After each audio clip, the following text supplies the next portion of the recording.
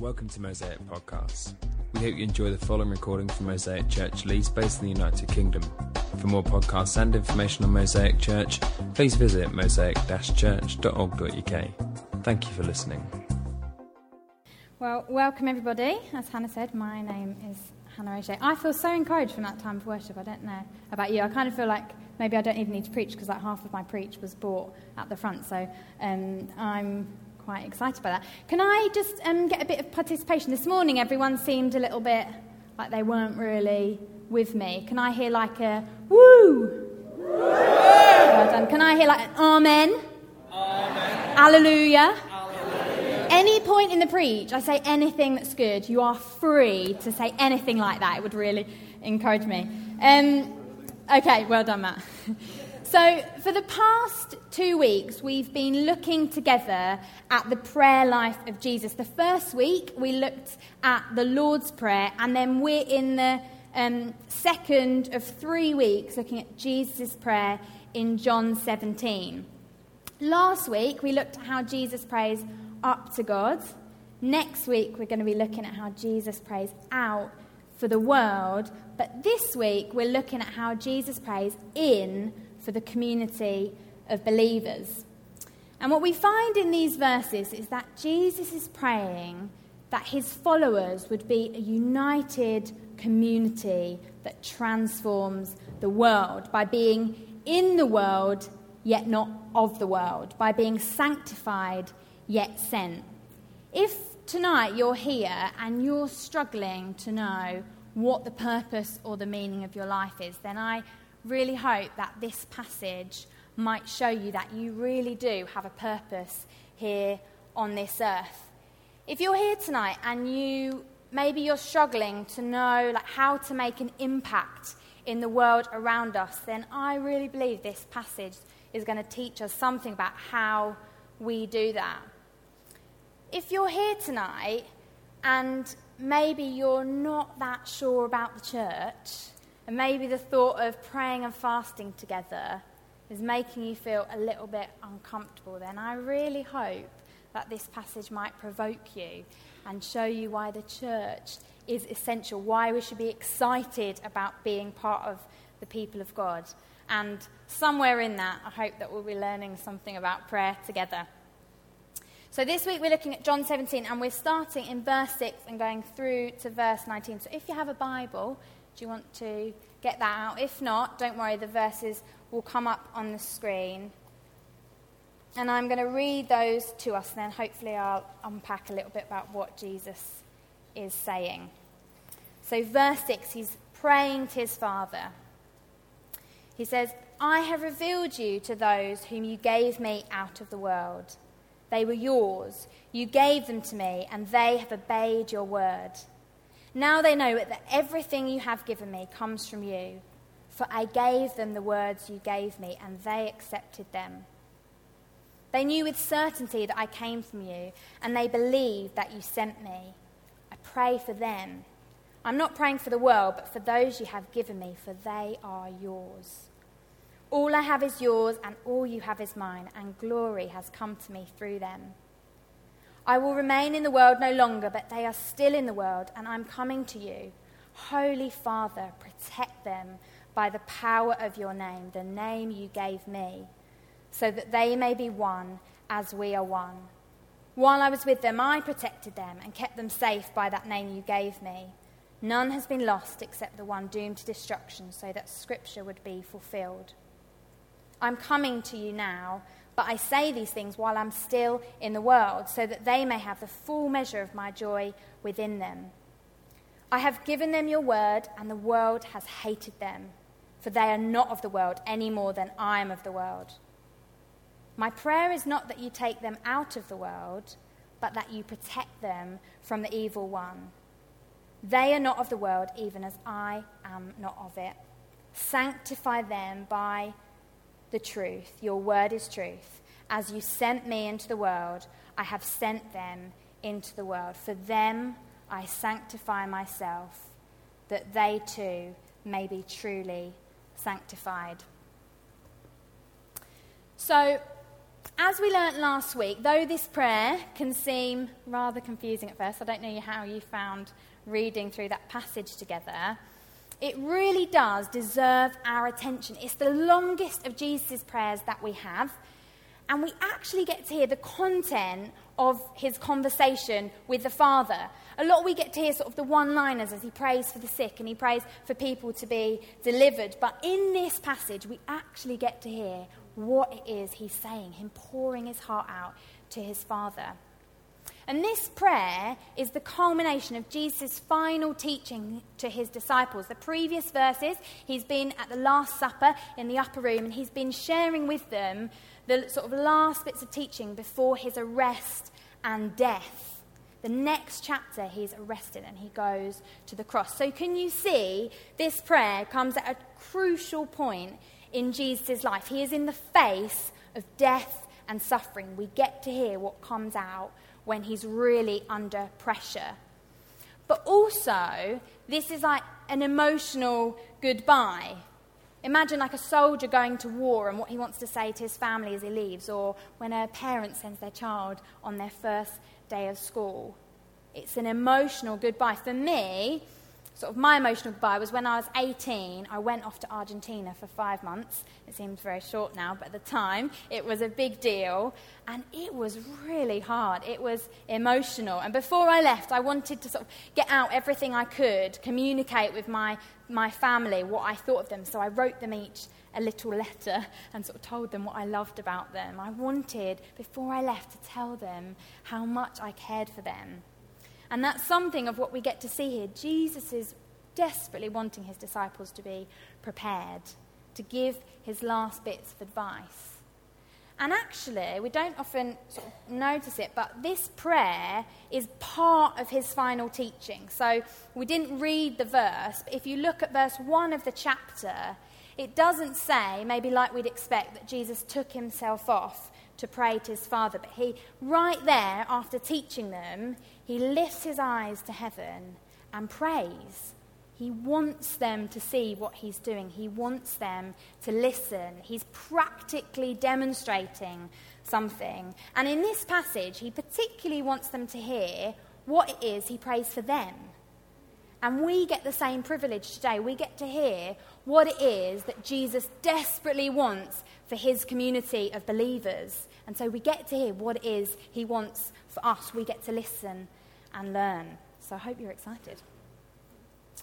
So firstly, what does this passage teach us? Well, the first thing I want to suggest is it teaches us how we are to pray. I wonder if I asked you that question, what you would answer.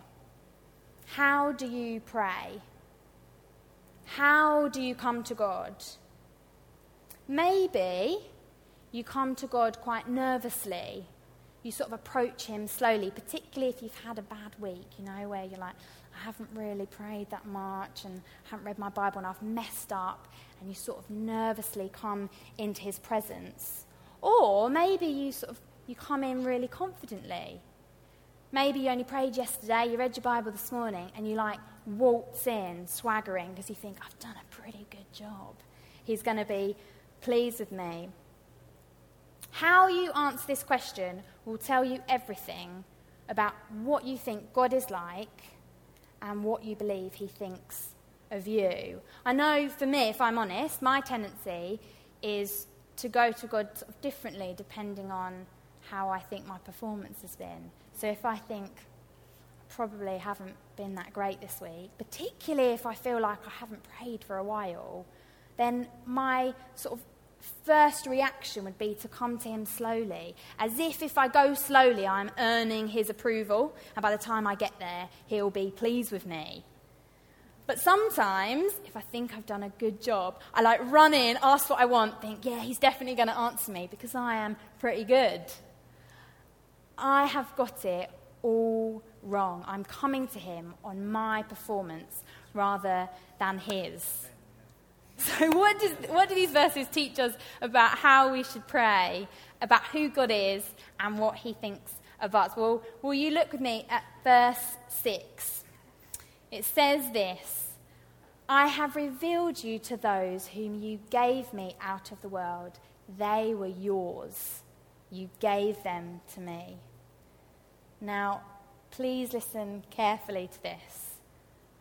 Verse 6 says something incredible. If you're a Christian here today, this verse tells you, you belong to him. You are his. In fact, it says, you've always been his. You were his, and he gave you to Jesus. Ephesians 1, verse 4-5 says this, for he chose us in him before the creation of the world. You'd done nothing at that point, let me tell you. Nothing good or bad. He chose you to be holy and blameless in his sight. In love, he predestined us for adoption to sonship, to become his children. Through who? Through Jesus Christ, in accordance with his pleasure and his will. He was not reluctant. He wanted to do it. He wanted to choose you and to make you his. He is our Father. We heard that so much during the worship. We get to call him like more than just Father. I don't call my dad Father. I call him Dad. Or when I was little, I called him Daddy. We get to call God Abba, Daddy. Because of what Jesus did, not because of anything you have done, we get to be children. And sometimes, I don't know about you, but I kind of think, oh, maybe Jesus, like by doing what he did, he changed God's mind. Like God was really angry at us. And then Jesus did what he did, and then the Father changed his mind. That is not what the Bible tells us. The Father loved us so much that he sent his only Son to bring us back to him. The Father was not reluctant. He wanted to. And do you understand how much confidence that gives you when you come to pray?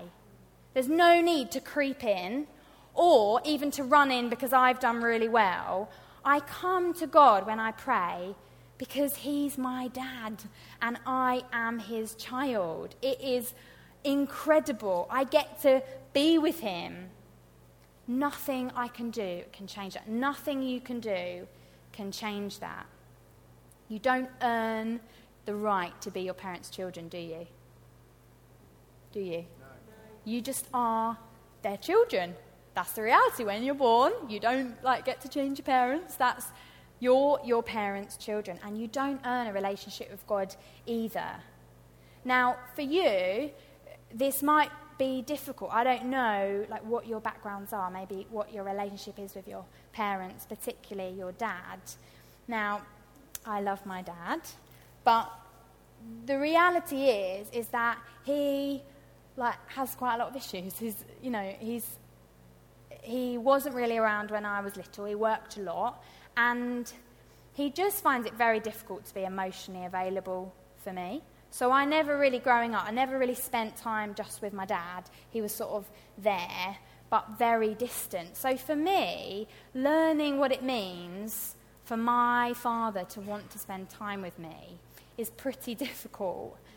And even this week, I just realised again how my learnt behaviour is to, when things are difficult, is to just get on with it, because that's what I did when I was growing up. And so even now, I felt pretty stressed this week, lots of stuff going on, and my reaction was to sort of shut down and just knuckle down. And I suddenly realised, what am I doing? I get to approach my father. My father wants to help me. He provides for me. He wants to protect me. I don't need to do that myself. It's difficult, but the truth is that God is your loving Father, and he desperately wants to show that to you.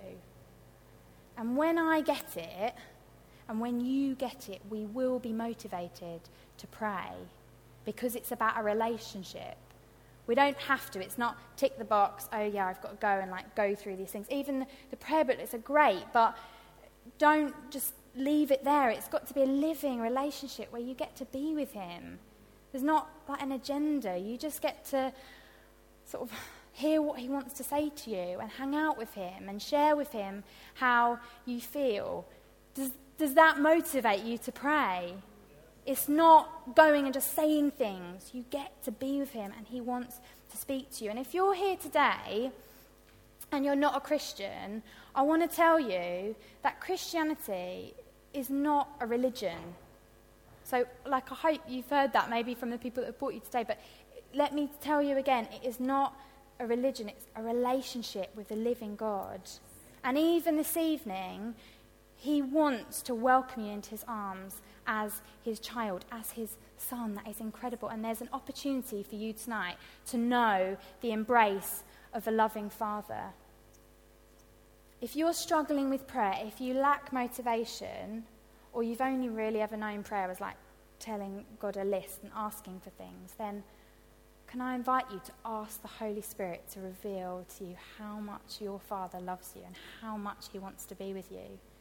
And please let that be a motivation to pray. It's so much more important how we pray than what we pray. We're going to get to that, but it's so much more important how we pray, how we approach him.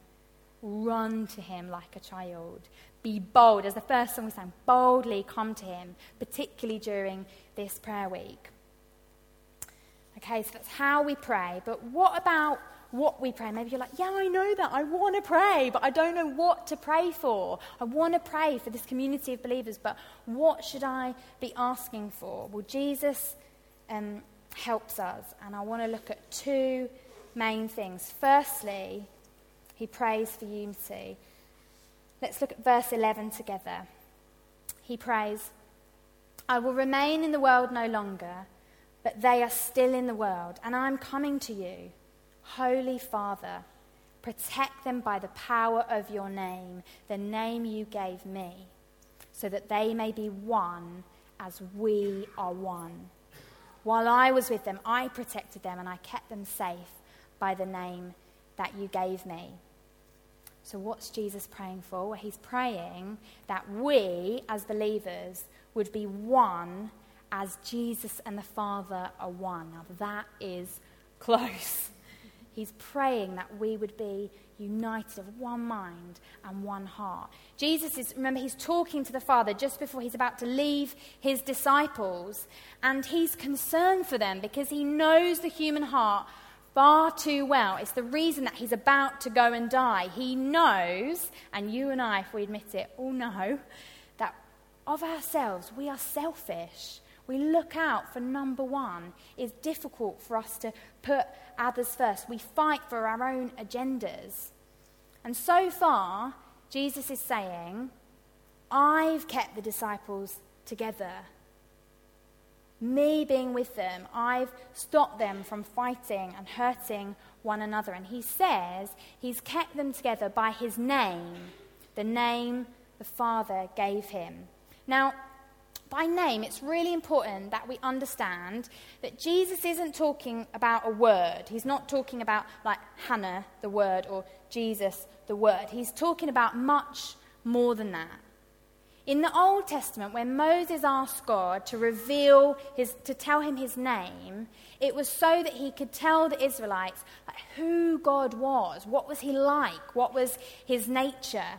And that is what Jesus is talking about here. He's saying, it was your nature revealed in me that's kept the disciples together. Hebrews 1 tells us that Jesus, the Son, is the radiance of God's glory, and he's the exact representation of his being. Jesus showed us what God was like. He revealed to us God's nature. So what is that name? What was the nature that Jesus showed us? What did he show us that the Father was like? He showed us that God is a self-giving, sacrificially loving servant who would lay down his life. Can you see how that is the only way that we can be united? To stay united, we have to be able to lay down our lives to one another. If you've ever had a relationship, which I presume is true for most of you here, particularly if it's been a successful relationship or friendship or in your family, you'll know that relationships take a lot of forgiveness, don't they? A lot of laying our lives down for one another, a lot of sacrifice. Pete and I, there's a picture. Pete and his family are right here on the second row as well, which is fun. Pete and I are getting married this summer, which is very exciting. And as we've sort of journeyed through our relationship up to this point, but particularly as we prepare to get married, we are learning this reality. The fact that we've sort of got to this point in our relationship, we've had to forgive each other a lot, haven't we, Pete? Look at me. We've had to learn what it looks like to lay down our agendas and our desires. We've had to learn what it means to put each other first. There have been times when I've offended Pete and I've upset him and I've made massive mistakes, and he's had to forgive me. He's had to accept my apology. He's had to learn what it is to put me first, and I've had to learn what it is to put him first. But do you know, the only way that we've been able to do that is because we have first been forgiven. I would not be able to forgive Pete if I didn't first know the forgiveness that I've received. I particularly would find it really hard to go and say sorry. I'd be too ashamed. I'd be like, I've just made so many mistakes. I can't be forgiven. I've done too much. But because I've known the forgiveness of my God, I'm able to go to Pete and say, I'm so sorry that I've offended you. And when he does the same for me, I'm able to say to him, that's fine, I forgive you because I have been forgiven. Jesus has paid for all of my mistakes. He's paid for all of Pete's mistakes. He's paid for all of your mistakes. And that is the only way that we really can forgive one another. Unless you know God's love, unless you know his mercy and his grace, how are you going to give it to anybody else? Unless we're first reconciled to God, how can we really be reconciled to one another?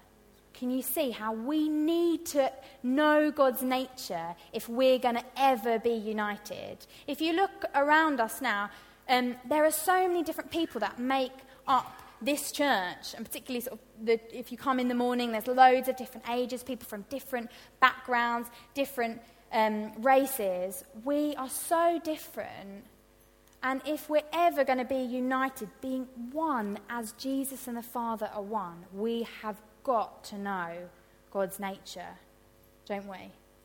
There's no way that we can be one without receiving God's forgiveness, mercy and grace, and then pouring that out for each other.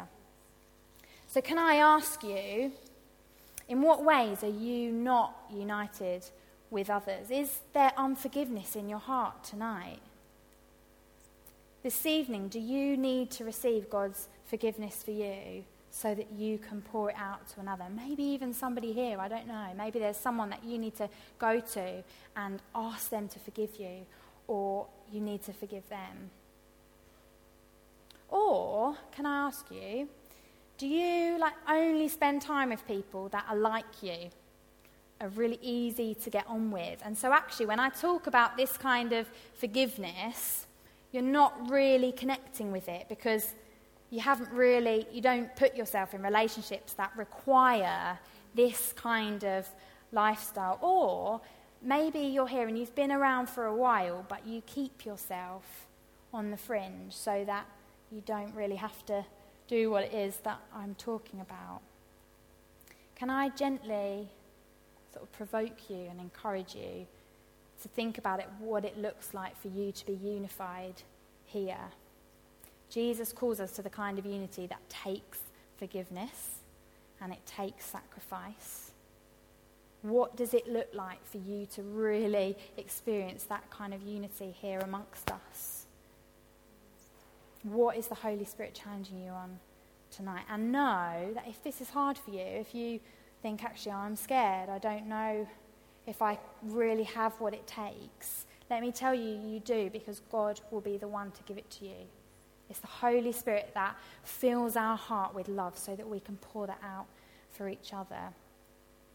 And particularly at a time such as this, we really need this prayer to be answered. If you've been around over the last few weeks, you'll know that in a couple of weeks, Matt's going to be speaking to us about where we're going next as a church family. And it's kind of a moment where the enemy could really get in and divide us. But my prayer is that when Matt shares with us, that there's kind of a united cry from us, of one heart and one mind, as we say, yes, we are in this together, and we are going forward as one united people, a community of God on a mission together. Yeah.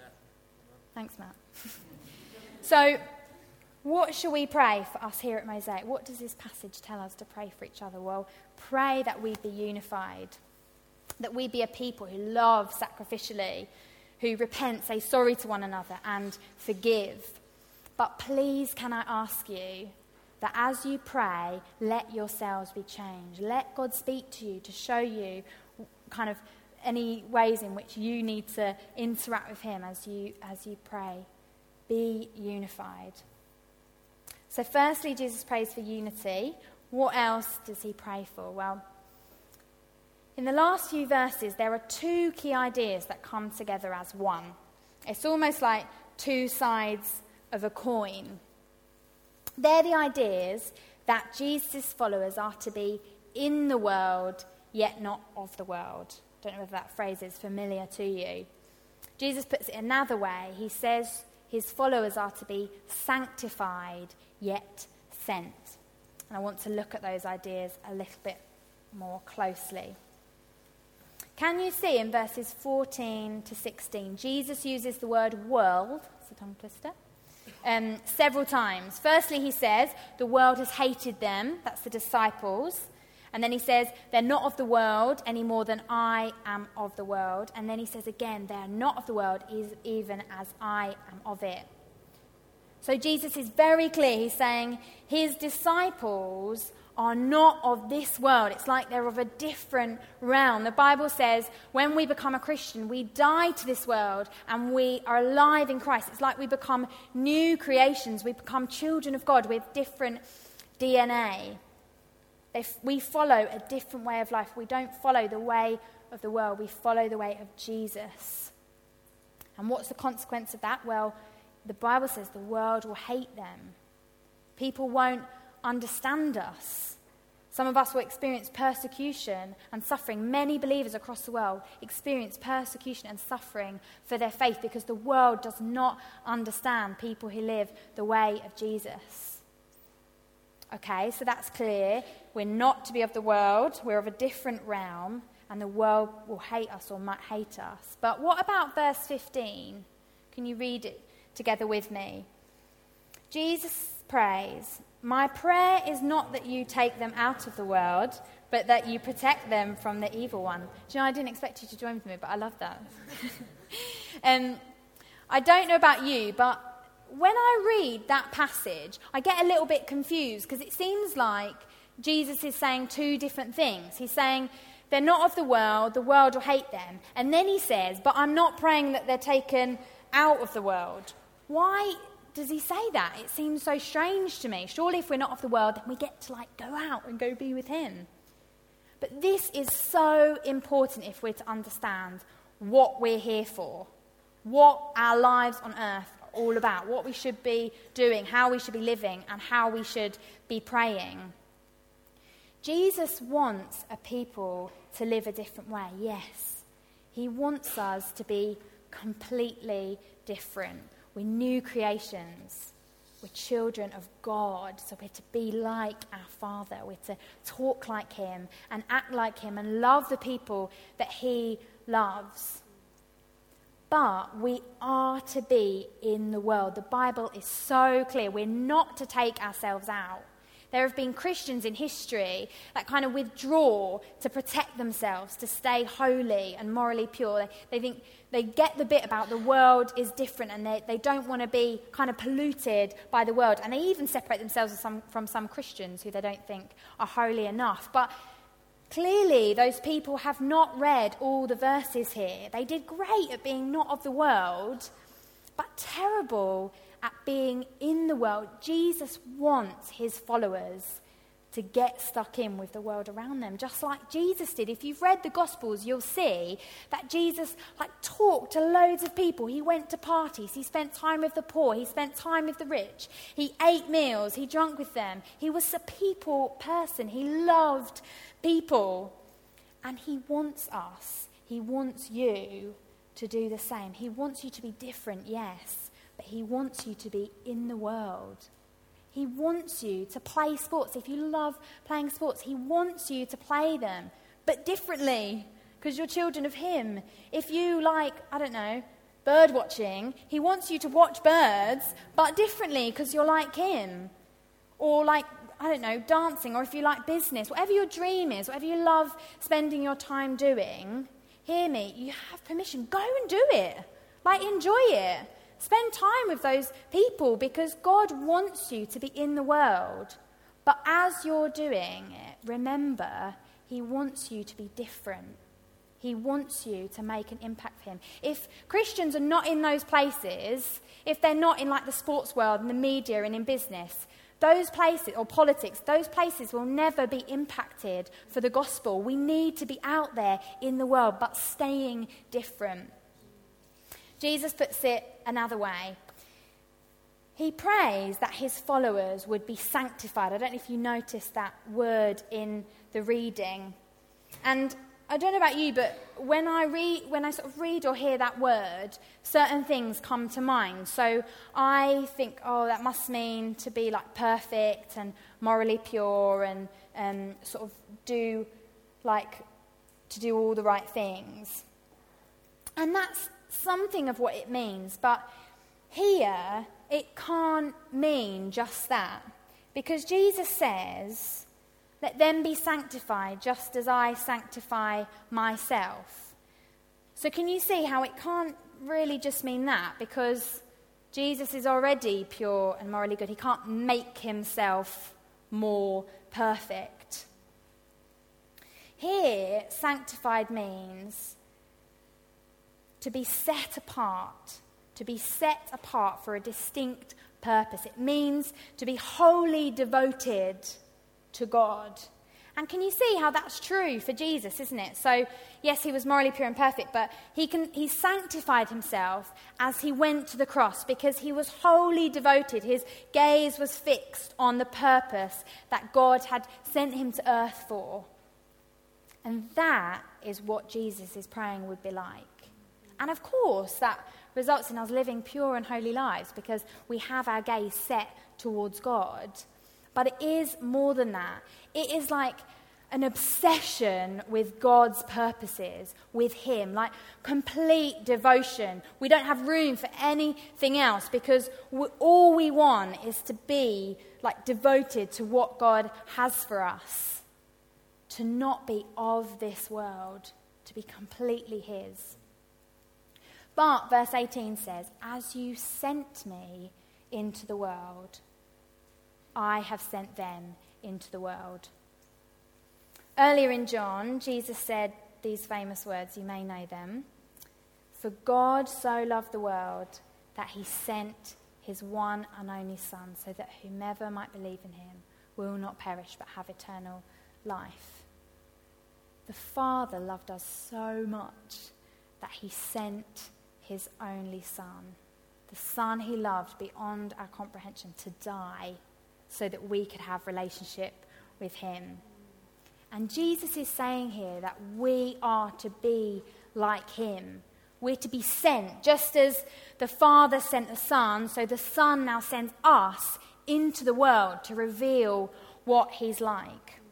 And can you see how with both of these ideas, being in the world and not of the world, being sanctified yet sent, that it is so important that both are true. If we're to have any impact in this world, we cannot have one without the other. They're like two sides of a coin. If you're here this evening and you would say, I am different, I'm wholly devoted to God, but you're never out there in the world. Maybe, I don't know, maybe you don't have any friends or you don't really do anything with your time. There's no one that can see that you're any different. There's no one to be impacted by the fact that you're different. There's no one that you can affect.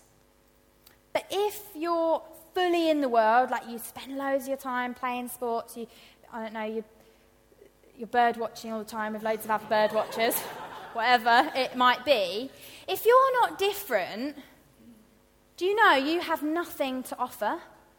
You can only offer people what they already have, which, like, at that point is death. Like, they don't, like, that's where they're headed. If you're not any different, then how can you, like, offer them life? I led a table on intro. You heard the notice about it at the beginning. I led a table on intro a few years ago. And you know what was amazing was that potentially almost everybody on the course, and I imagine that's the case for most courses, almost everyone was there because they'd been friends with somebody, or they'd worked with somebody, or they'd studied with somebody, or whatever, who were completely different. And often you talk to them and you'd say, oh, so, why are you here? And they'd say, oh, I've been friends for ages with Joe Bloggs, and they were really different. They listened to me. They cared for me. When everyone was gossiping at work, they didn't do that. And I started asking them, oh, what's all that about? And they told me that God had changed their lives. And so they came. They wanted to find out what that was all about. Can you see how if those people weren't in the world, their friend would have never known them? And if they weren't any different, they would have never noticed, and they would have never asked the question. They were living out what Peter talks about in 1 Peter when he says, live such good lives among the pagans that though they may accuse you of doing wrong, they may see your good deeds and glorify God on the day he visits us. They were in the world, but not of the world. They were sanctified, wholly devoted to God, but sent. Can I ask you, where do you think you are with this? Do you feel like you have a leaning one way or the other? Do you feel like you would say today, yeah, I'm really in the world, I get stuck in, but actually, I don't think anyone would notice the difference. I don't think I'm distinct. I don't really think I have anything to offer them. Or are you really distinct, but you're sort of withdrawn? You're not in the world. No one really gets to see God working through you. Tonight, can I ask you, where do you need the Holy Spirit to help you? As we approach the week of prayer, we are praying for things, but prayer is so much more than that. It's us being changed by God, the unchanging God. He gets to mould us, he gets to guide us, he gets to lead us and teach us. In this week of prayer, can I ask you, let God capture your devotion again. If you would say you're here tonight and you're not wholly devoted to God, you've given your devotion to other things, let God capture your heart, particularly this week. Let him get your whole gaze. Everything else, let it just fall away. Let him set you apart for his purposes. But also, be open to him. Let him show you where he wants to send you, where he wants you to be more in the world. Who does he want you to talk to, maybe as you go about your day? How does he want you to impact and bless your workplace or your family or your housemates? Maybe God will show you someone he wants you to invite to intro that starts in a couple of weeks. There are so many ways that you can be sent to reveal God's nature to the people you rub shoulders with. So what should we pray for each other? Well, pray that as a people we would be set apart. We'd be distinct. And pray as Jesus prayed, that we'd be protected from the evil one, the enemy. He wants to distract us, to draw us away from God. He wants to do anything so that we don't give our devotion to God, but give our devotion to other things. But also, pray... Oh, I've lost my place. Just give me a moment. That's it. Pray that we would be a people thoroughly in the world. Pray that for us. Pray that we would be a people that get stuck into our workplaces, our schools, our communities, that we'd make friends, that we'd be a sent people. But as well as praying, let yourselves be changed. And finally, I want to show you how the two things that Jesus prays for, so being a community, being united, and being in the world yet not of the world, how those two things are inseparable. He's praying for a community that would be like this, not individuals. He's praying that as a people we would be different, and as a people we would be in the world. Think about it for a moment. How are we going to walk this line of being in the world yet not of the world? I know for me, the truth is I cannot do this on my own. I need my mission group or the people I'm in accountability with to ask me those tough questions, like, who are you spending time with? Or, are you really any different, Hannah? How's your devotion going with God? Like, where are you sort of being compromised in your walk with God? Are you distinct? And are you being sent? I need them to ask me those questions. We can't do this on our own. We need each other to provoke us. But also, how does the Bible say we'll make an impact? How does Jesus say people will know him? Well, John 13, verse 35 says, "By this everyone will know that you are my disciples, if you love one another." This is how we will have an impact in the world. People will see us loving each other, as I talked about in the beginning, sacrificing for one another, forgiving one another, in community, laying our lives down for each other. And people will know that there's a reason, because without God, it's impossible. Without God changing us, we can't do it by ourselves. We try for a little while, but it's impossible without him. And I've seen the reality of this making an impact. The students here, you guys are amazing. And I know the reality of you living lives with each other, loving each other, but yet being so in the world in your university and on your courses, making friends with people, playing sports. And I know that people ask you questions, don't they?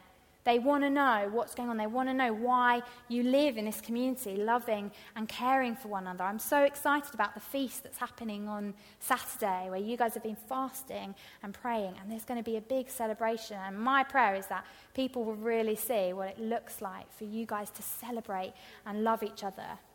And I live in Holbeck. A group of us moved a few years ago to live there. And there too, I've seen the impact when people...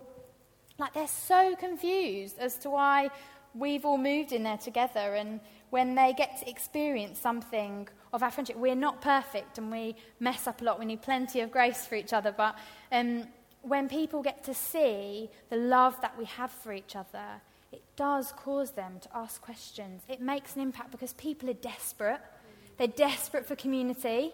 People who don't know God are wanting, that in their hearts, they're wanting to know what it's like to be accepted and loved just for who they are. People are hungry for this, to see this kind of thing happening, to see Jesus' prayer accomplished. So can you see what Jesus says is the meaning and purpose to our lives?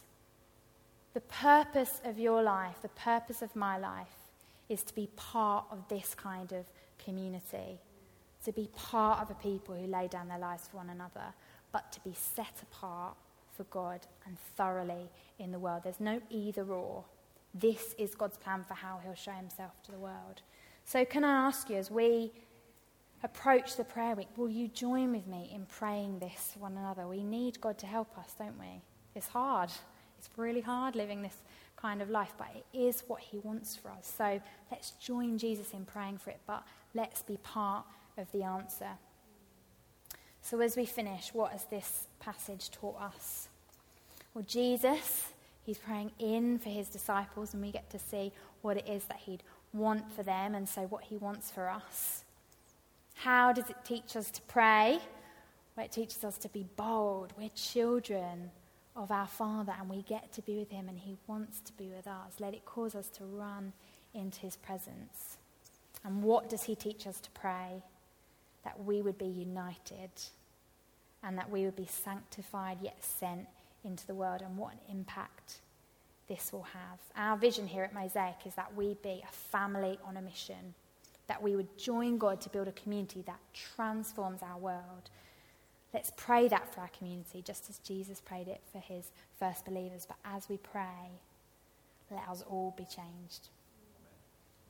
Great. Do you want to get to your feet.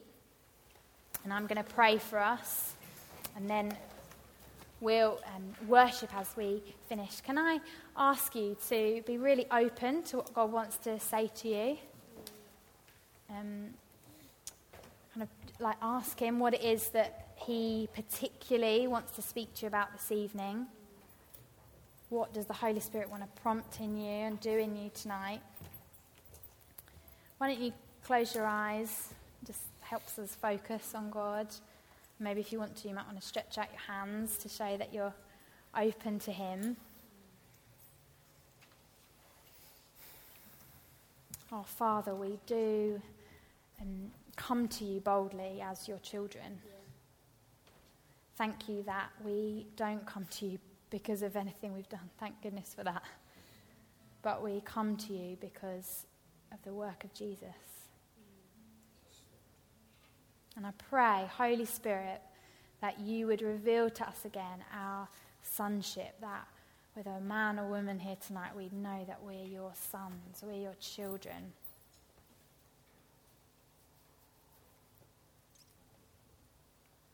And Lord, I pray that you would speak to us about where we are not unified with one another, particularly if we have any unforgiveness in our hearts. I pray that you would draw that to our minds and you would give us the power to forgive this evening. And Lord, we say together that we want to be a people, a community that transforms the world. We want to be a people who are thoroughly in the world but are completely different, and we need you. Holy Spirit, would you speak to us? Would you encourage us? Would you provoke us where we need it? Tonight, Lord, would you empower us to be a people that make a difference in the world around us? In Jesus' name, amen.